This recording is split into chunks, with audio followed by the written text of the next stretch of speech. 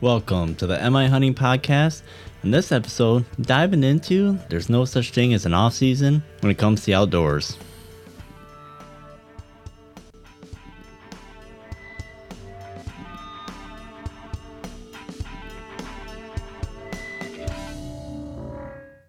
Hello again and welcome to the MI Hunting Podcast.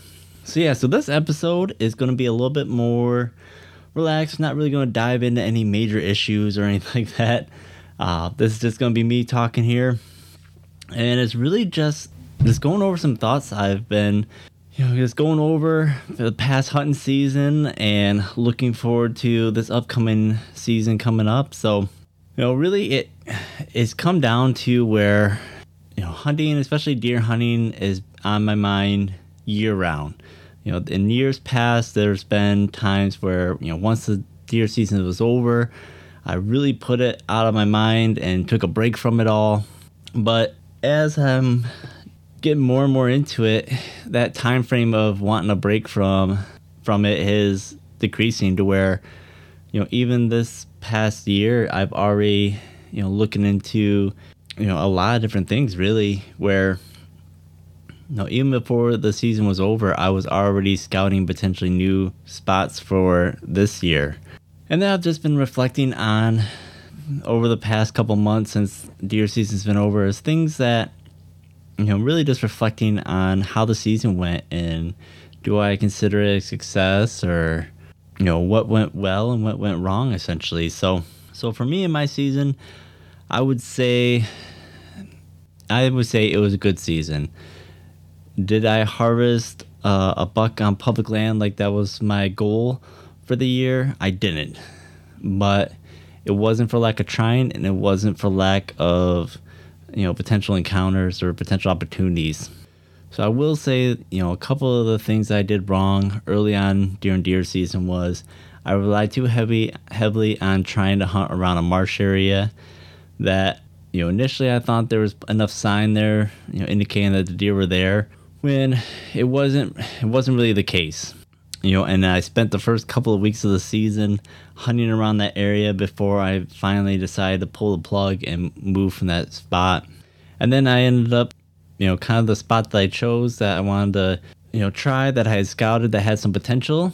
My very first sit there, I ended up having an encounter with a really nice buck and tried hunting around that area a few other times and had a couple other encounters with that buck as well, but never got him within comfortable range for me. So I ended up not harvesting that buck. But the fact that, a spot that I had previously scouted and marked, a pin as a potential spot, and had it actually right away producing deer in the area, I was quite happy with that.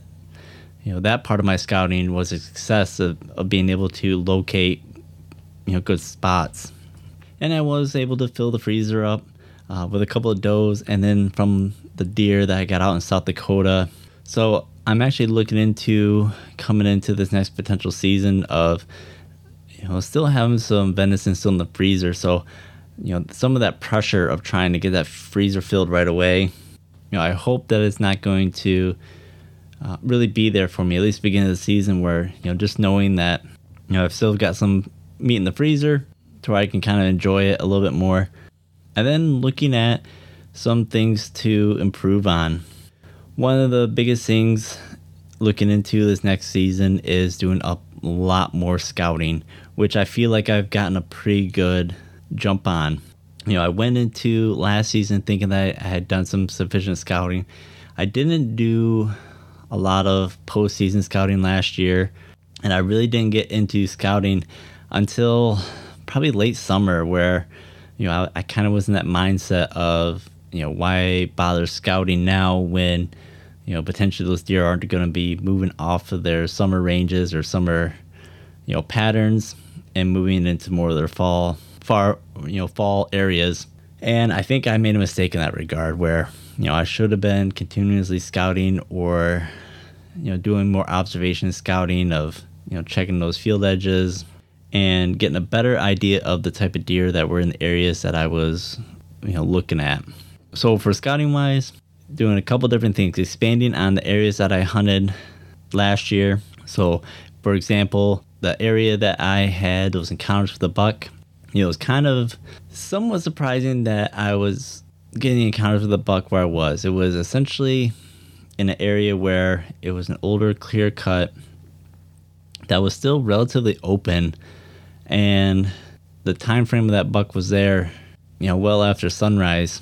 I was surprised to catch him coming through at the time he was. I figured he would have been more into the cover by that time frame, but I ended up hunting that little clear cut area because that's where I was having the encounters. But then once I was able to come back from a trip, then it kind of seemed like that deer had disappeared. So he either got killed or moved on to another location. So I ended up doing some more scouting, basically into the timber where he was heading, where he came from one time, and then also basically scouting the other end of that clear cut. Now, having scouted the timber, there is another bit of like an opening and a bit of a hilltop where I was able to find some rubs and whatnot. Now again, with it being the time of year, the ground's still covered with snow, so didn't find any signs of scrapes or anything like that. Now there was a couple areas where I marked to recheck once the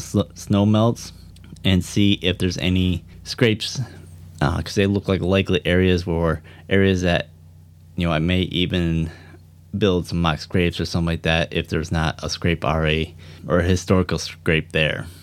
But really, even after scouting that, that may be a potential spot further back there. But honestly, where I initially found that buck or saw that buck, that's really, I think, the best spot really to hunt, right on the edge of that clear cut. Because looking at a lot of the trails that run through there, there's one main trail out of that wooded area, and it comes right up to where I saw that buck. So for a travel corridor, that seems to be the most logical spot and with the most sign. But it's good to be able to expand on that a little bit of knowing a little bit further of where that deer potentially is coming from and if there's a better spot to ambush them. So that's one thing I've been focusing on with some of this very early scouting, winter scouting, I guess I should say. And then also exploring new areas. Or actually, let me back up a little bit here. So there was another time I went out. This is a completely different property. This is out on some federal land. And this is an area that I've hunted a handful of times over the past few years, and it's quite a bit different terrain than what I'm usually comfortable with hunting.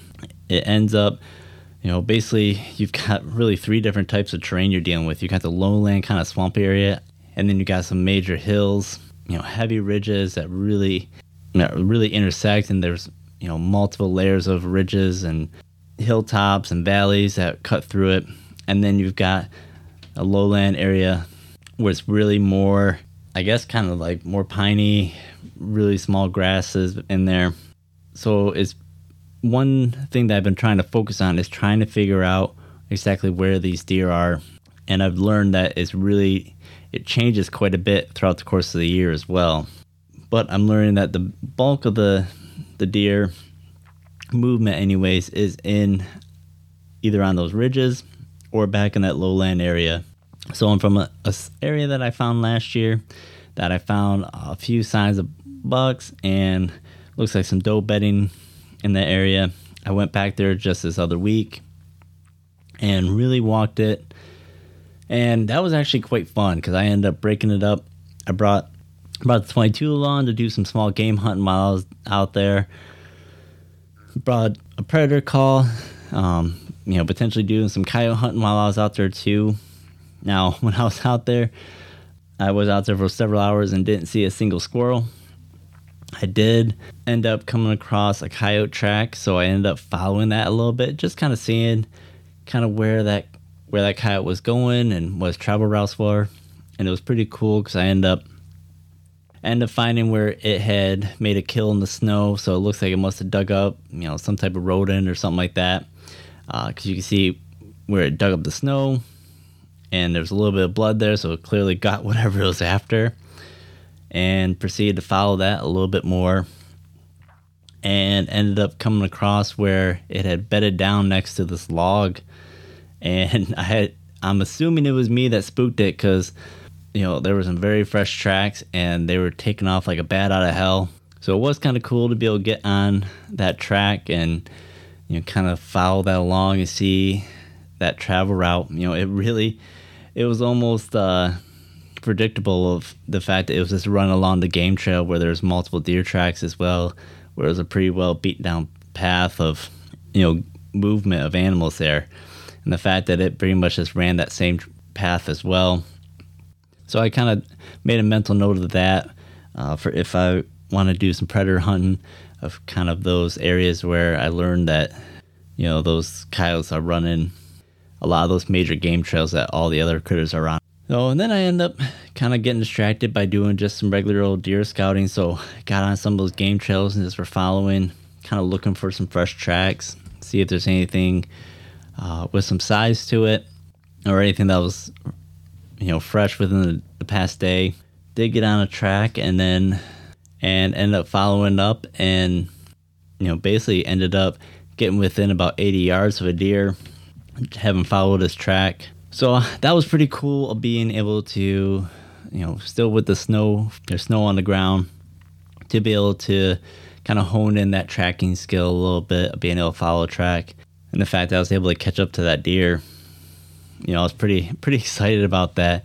The deer ended up standing up and looking back and kind of saw me, but I don't think really realize exactly what I was, or was still trying to figure it out. So I was able to just kind of kneel down and kind of wait behind a tree. And then I ended up trying to creep up about another 20 yards or so, and then just got about where I was going to pause again and ended up catching my foot on a stick. The stick snapped and the deer ran off. So that was a cool encounter. Certainly, had that thought in my head of, if that was deer in season, that there was a good possibility I would have gotten a shot at that deer. So that was a cool thing and kind of a nice little confidence booster, just getting a little bit more practice of doing that tracking, because that's one thing I really want to be able to hone in skill wise as well, to really get good at being able to track deer and track them down and hunt them in that way essentially. But then ultimately ended up back up to an area where I had found some previous deer sign and ended up really just finding a really nice rub line. And essentially what ended up happening was, after going through this area and realizing that in this valley, basically, the bucks are running basically a circuit around the base of this ridge and create kind of like a U shape as they go around, because that's where all the sign basically follows along the base of that hill. So it's something that, I can really focus on if I decide to want to hunt out there this next season, of being able to know that, that's a really good spot to kind of start, knowing that deer are really going to be traveling pretty predictably along that valley, along those major trails there. And then, of course, while I was out there hoping to stumble upon a shed, and ended up again going out just the other day and doing some more of that scouting as well, and more or less kind of hoping to find some sheds, and took my dog out with me, but it was a good walk. But we didn't find any sheds again. I'm hoping for, once that snow melts off a little bit more, can go into a little bit more, because that's another big goal of mine, to be able to try to find sheds in one of these areas that I like to hunt. And that's one thing too about, with these scouting trips and getting out, I am trying to, kind of make it to where it's not just about the deer hunting, just really about getting out in the woods. So I've been taking the 22 along, doing some small game if I come across any squirrels or rabbits or anything like that, and really just kind of enjoying exploring and learning the areas a little bit more. And then, of course, with getting outside of deer hunting, it's been, the ice has been terrific for ice fishing. So I've been getting out and doing that with the kids. Again, it's been interesting, because this is really the first year of ice fishing pretty much since I was a kid. So it's been quite a bit of learning and trial and error, trying to, figure out, when and where to go fishing at. So we've just been pretty much just going off of kind of historical places of where people have been catching fish and where we've historically caught fish. But it's been great. Been able to get the kids out.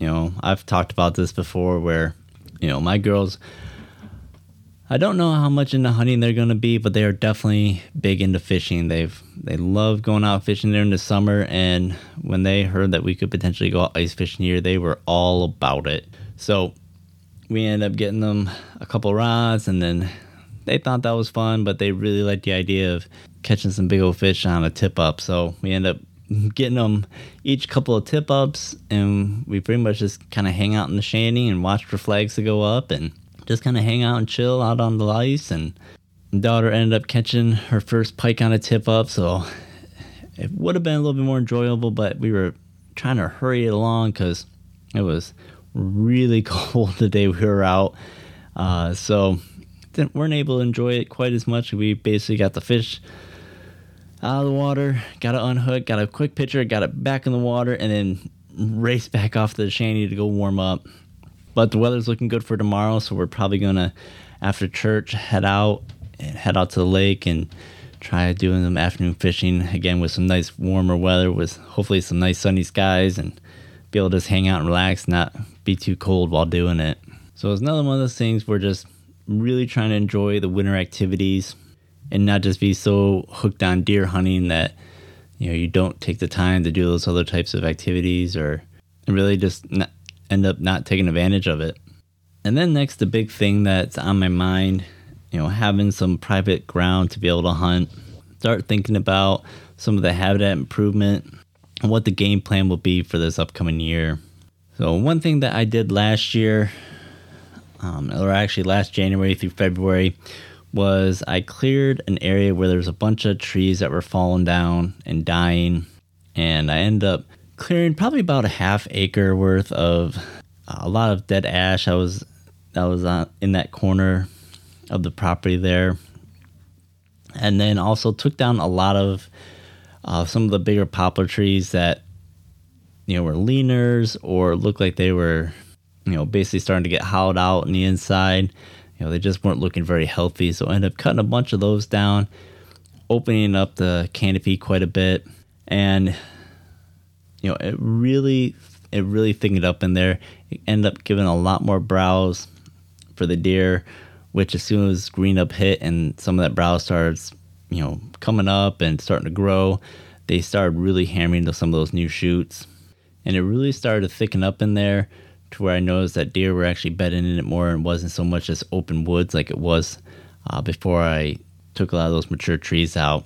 So the goal is hopefully this year, hopefully within the next month or so, to go through and do the same thing in either 2 to 3 more spots of just trying to take out some of those old dead or dying trees, and really again opening up that canopy, letting the sunlight get to the ground to let a lot of new growth come in. I'm starting to catch on, or starting to get on board with the idea that doing this timber stand improvements, or opening or doing clear cuts within timber, I guess buy into the benefits that that creates for wildlife. By creating some of that diversity and some of that mature timber, it really breaks it up. It gives more cover and food to the animals. I'm really starting to see the benefit of it. So what I'm going to end up doing is going through and working on creating some thick cover areas, and hopefully be able to put them in areas where deer will utilize them as bedding areas as well. So I'm going to try to strategically place them to where, even especially during the season, it allows more bedding areas for the deer to potentially bed more on the property instead of on the adjacent properties like they've done in the past. And then also hopefully create, if this end up being doe bedding areas, where these are going to be areas that bucks are going to be more apt to check during the rut. So more or less in the covered area, have it be on essentially one end to the other, to where they have to check one side and then they have to cross across the property and check the other side, or check the other areas as well. And that's hopefully going to make it to where they run the kind of their circuit around the property and they stick around a little bit longer and trying to hunt down those does. And one nice thing about doing that type of work Especially if you've already got a chainsaw, it's relatively cheap improvements to make on the land. And then depending on the type of timber you're doing or cutting down or working with, you can even make that beneficial. It's where if it's some timber that's got some value to it, you can sell it, in regards of having taken it to the sawmill or cut it up for firewood. And then some of those other non-desirables, you can just cut them down and just have them built as, or have them just act as, cover. You can do hinge cuts on certain types of trees. So if you got some of those trees that are kind of that more mid-story type tree, cut partway through those, knock them down, and create a couple of hinge cuts as well. As long as you don't cut through the tree too much, it could potentially sprout back, adding new shoots that are within reach of deer and other critters. And a couple things with that. So for chainsaws, a couple of things that I learned, kind of my first year of really doing some heavy cutting. First off, you want one really good high-powered chainsaw. I ended up getting one with one of the 20-inch bars on it, so I can cut through some of those bigger trees with a little bit more ease.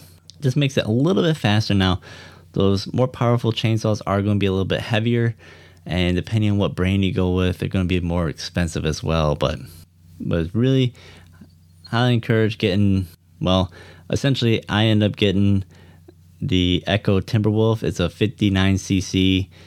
I ran into no issue with it bogging down on some of the bigger trees.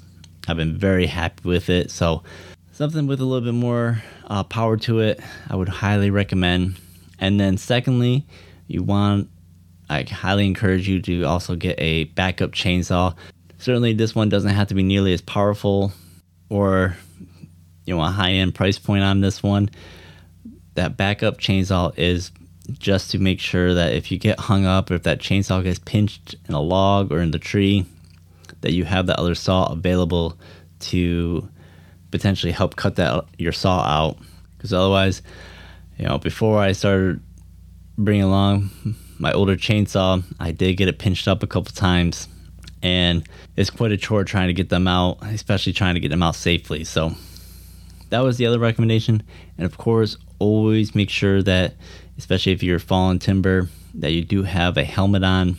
The last thing you want is to have a branch or a dead branch fall or something get hung up and fall and then end up falling on your top of your head. And then always make sure that you're wearing your protective chaps or pants.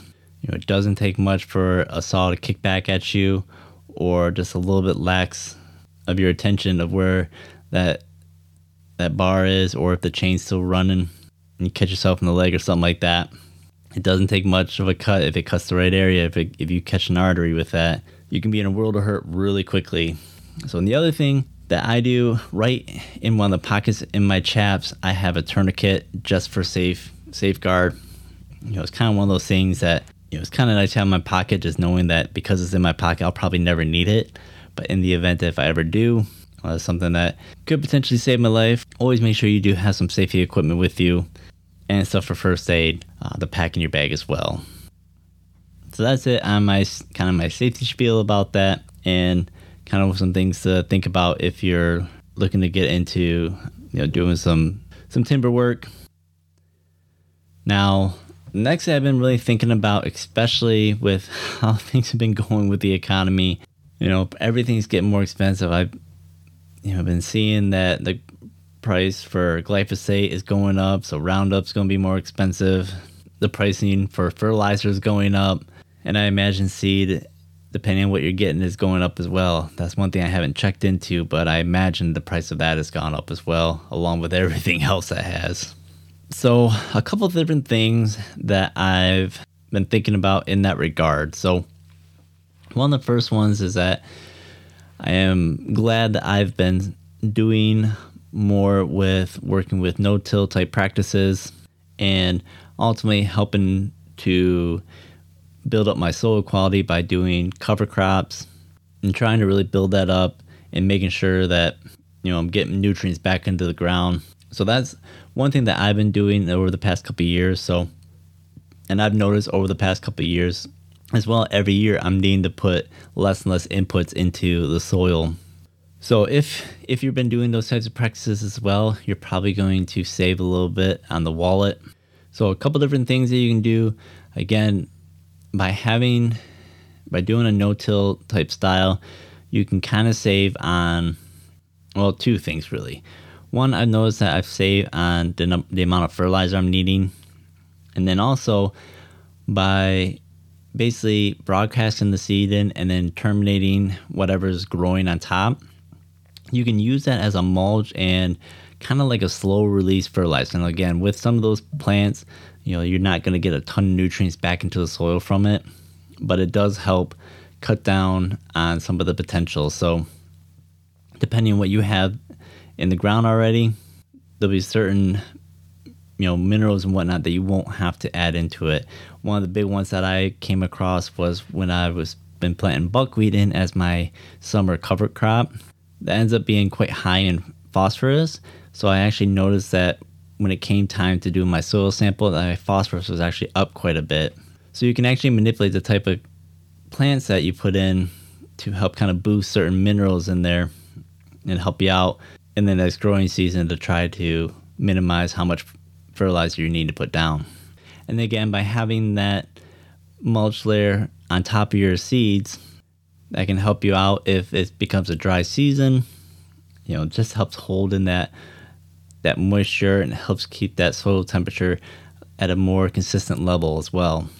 And then of course, by not having to go through and disc through everything beforehand, you're saving on man hours as well as basically fuel costs and wear and tear on equipment.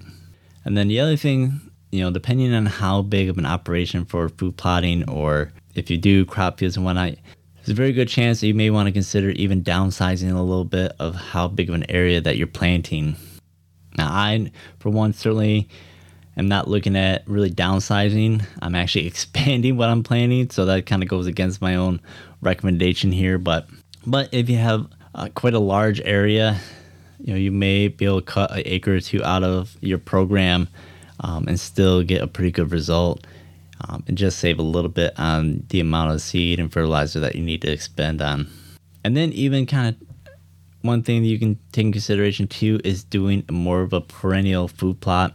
If you have one already established, then you're already ahead of the game of being able to save money in that regard. It's really, once you've got it established, it's really just maintenance at that point. So depending on what you got, you do some mowing for like clover and alfalfa and chicory and stuff like that. If you have any weeds come up, you can go through and spot treat them. So instead of having to treat the entire field, you can just go through, treat problem areas, and really plan that plot. And again, with it being perennial, you'll have it for multiple years before you really even have to consider replanting. And you can extend that out until maybe prices go down, or you want to change it up, do something a little bit different with it. The other one that I've looked into, well, it kind of started last year, and then wanting to expand on it again this year, is looking at the different types of seeds that are available and finding ones that are a little bit more cost effective. So for a good example would be is corn. Corn is one of those staple crops you can put in the ground, but it's not cheap. And I imagine this year it's going to be even more expensive. So especially if you're just doing it for food plot or recreational planting, corn may not be a cost-effective thing to put down. So one thing that I've been starting to change over and planting instead of corn is milo. Now milo actually grows up and looks quite similar to corn. So if you see it growing, it actually it goes with that single stalk and that kind of like that drooping leaf like corn does. But instead of developing ears, it has a big, essentially, bulb on top that's full of seeds. And having planted that the past couple of years, deer and other critters will, once those seeds start to dry out a little bit, they will eat them. They'll reach up to the top of the plant or bend it down and eat those grain heads that are top of that plant. So may not have as much of a draw as corn, or may not last quite as long, but it is a good attractant and similar plant structure as corn is. And it's quite a bit cheaper as well. So that's one thing I've used in the past. And that's just one example of a type of, plant that you can kind of supplement out or substitute out from what you've planted previously.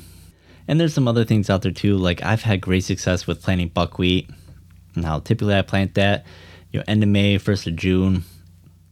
While it's growing, while it's flowering and whatnot, the deer really enjoy it, eating that fresh green or fresh growth out of it. There'll be spots in the area that I plant where, certainly there'll be parts of the buckwheat that doesn't get touched, but some areas when they first, come to the field edge, that a lot of those areas can get browsed down. You really notice that they've been eating it pretty heavily.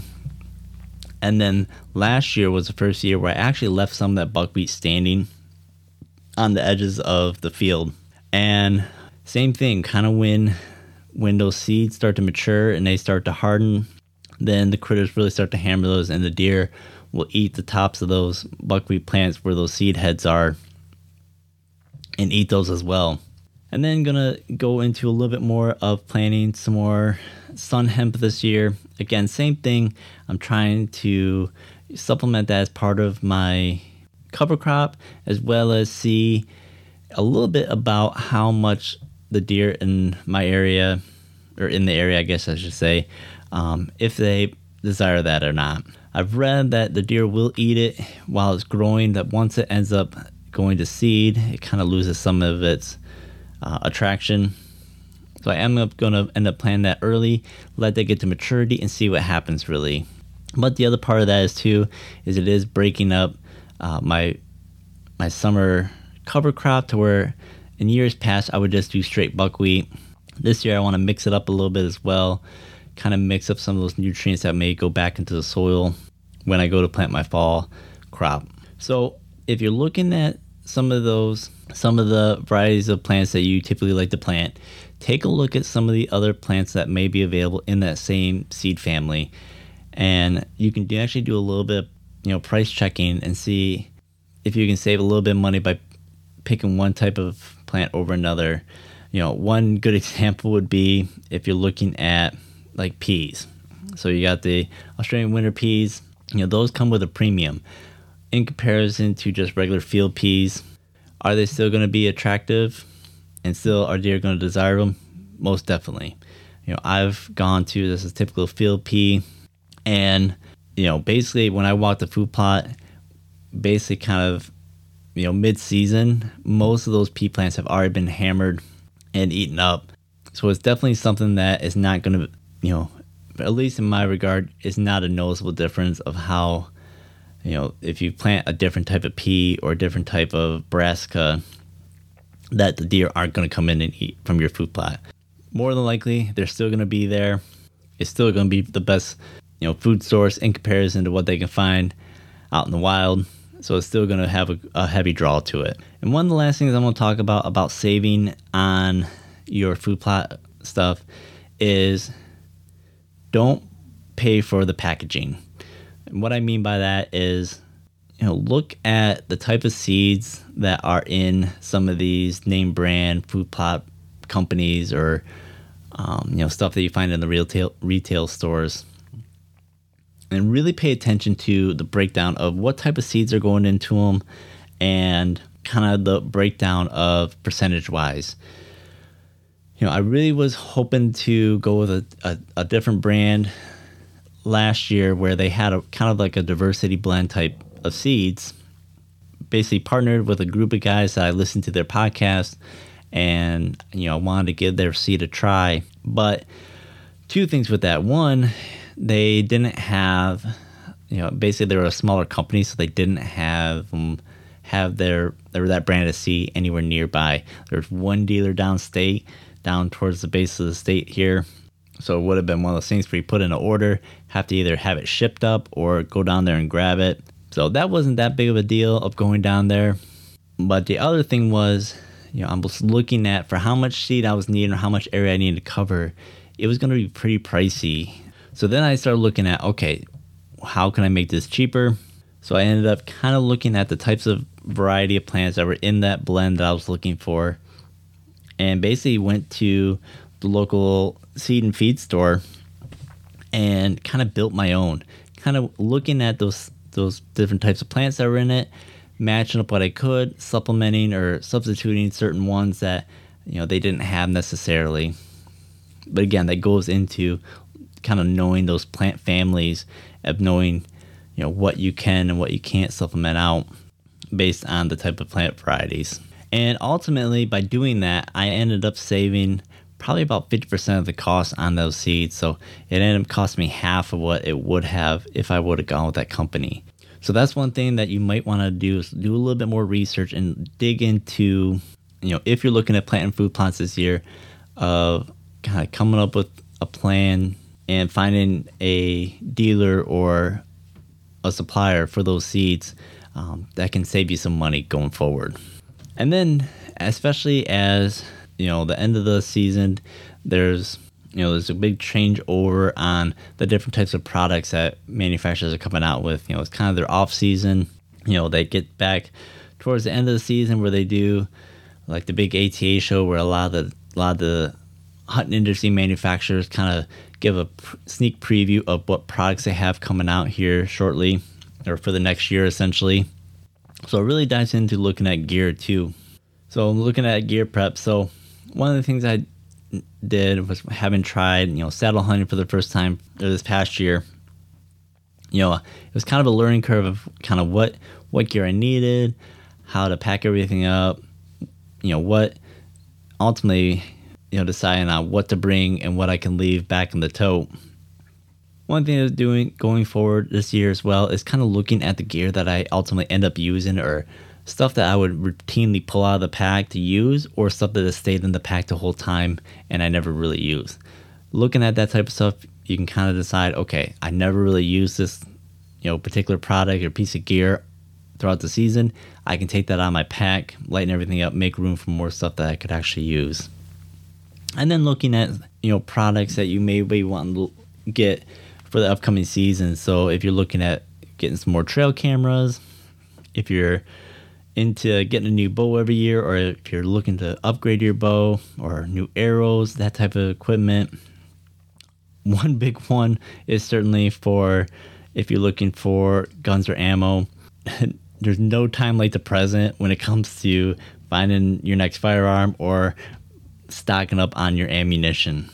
Now, I know of several stories from guys last year where, they thought they had more ammunition than they did, or, they were thinking that, I need to go pick some up, and made it to the store, and sure enough, they were sold out of, and no one had any ammunition available. So I talked about this before as well, but, make sure that you get your ammunition well in advance. That way you're not panicking when it comes closer to the rifle season. So, and that's just kind of what's been on my mind. I kind of want to share that, of give you some things to think about as well. As we start getting into closer to springtime, a lot of the stuff's going to get ramped up pretty quickly, and it's going to be hunting season again before we know it. So I'm really going into the season with a good plan and being well prepared. That's certainly one of my goals for this year, is to have plenty of areas scouted out, repeatedly scouting areas of interest to ensure that those areas are good areas that I want to target this year. Making sure that I've got everything in line for doing food plots and my habitat work on the private ground, and making sure that I'm cost effective with it, making sure that I've got all what I've got planned for new gear for this upcoming year. I start looking at that, researching it, and making sure I've got it ahead of time to be able to test it and use it and get familiarized with it as well. And then ultimately swinging all the way back around to enjoying the activities that are available for the time of year. Again, this year, I've really focused on doing a lot more ice fishing. Again, the kids and I have been having a blast with it. I've tried and gone out squirrel hunting a few times. It's one of those things that every time I go out not planning on squirrel hunting and not even bringing along the 22 or shotgun or anything like that, that's when I see them, of course. So it's always frustrating or kind of funny dealing with that situation. But then there's plenty of other things, especially here in Michigan. We live in a beautiful state with plenty of things to do in the outdoors. even if it's just going out for a hike or snowshoeing or cross country skiing or hitting the slope. And then it'll be time to really just get into it.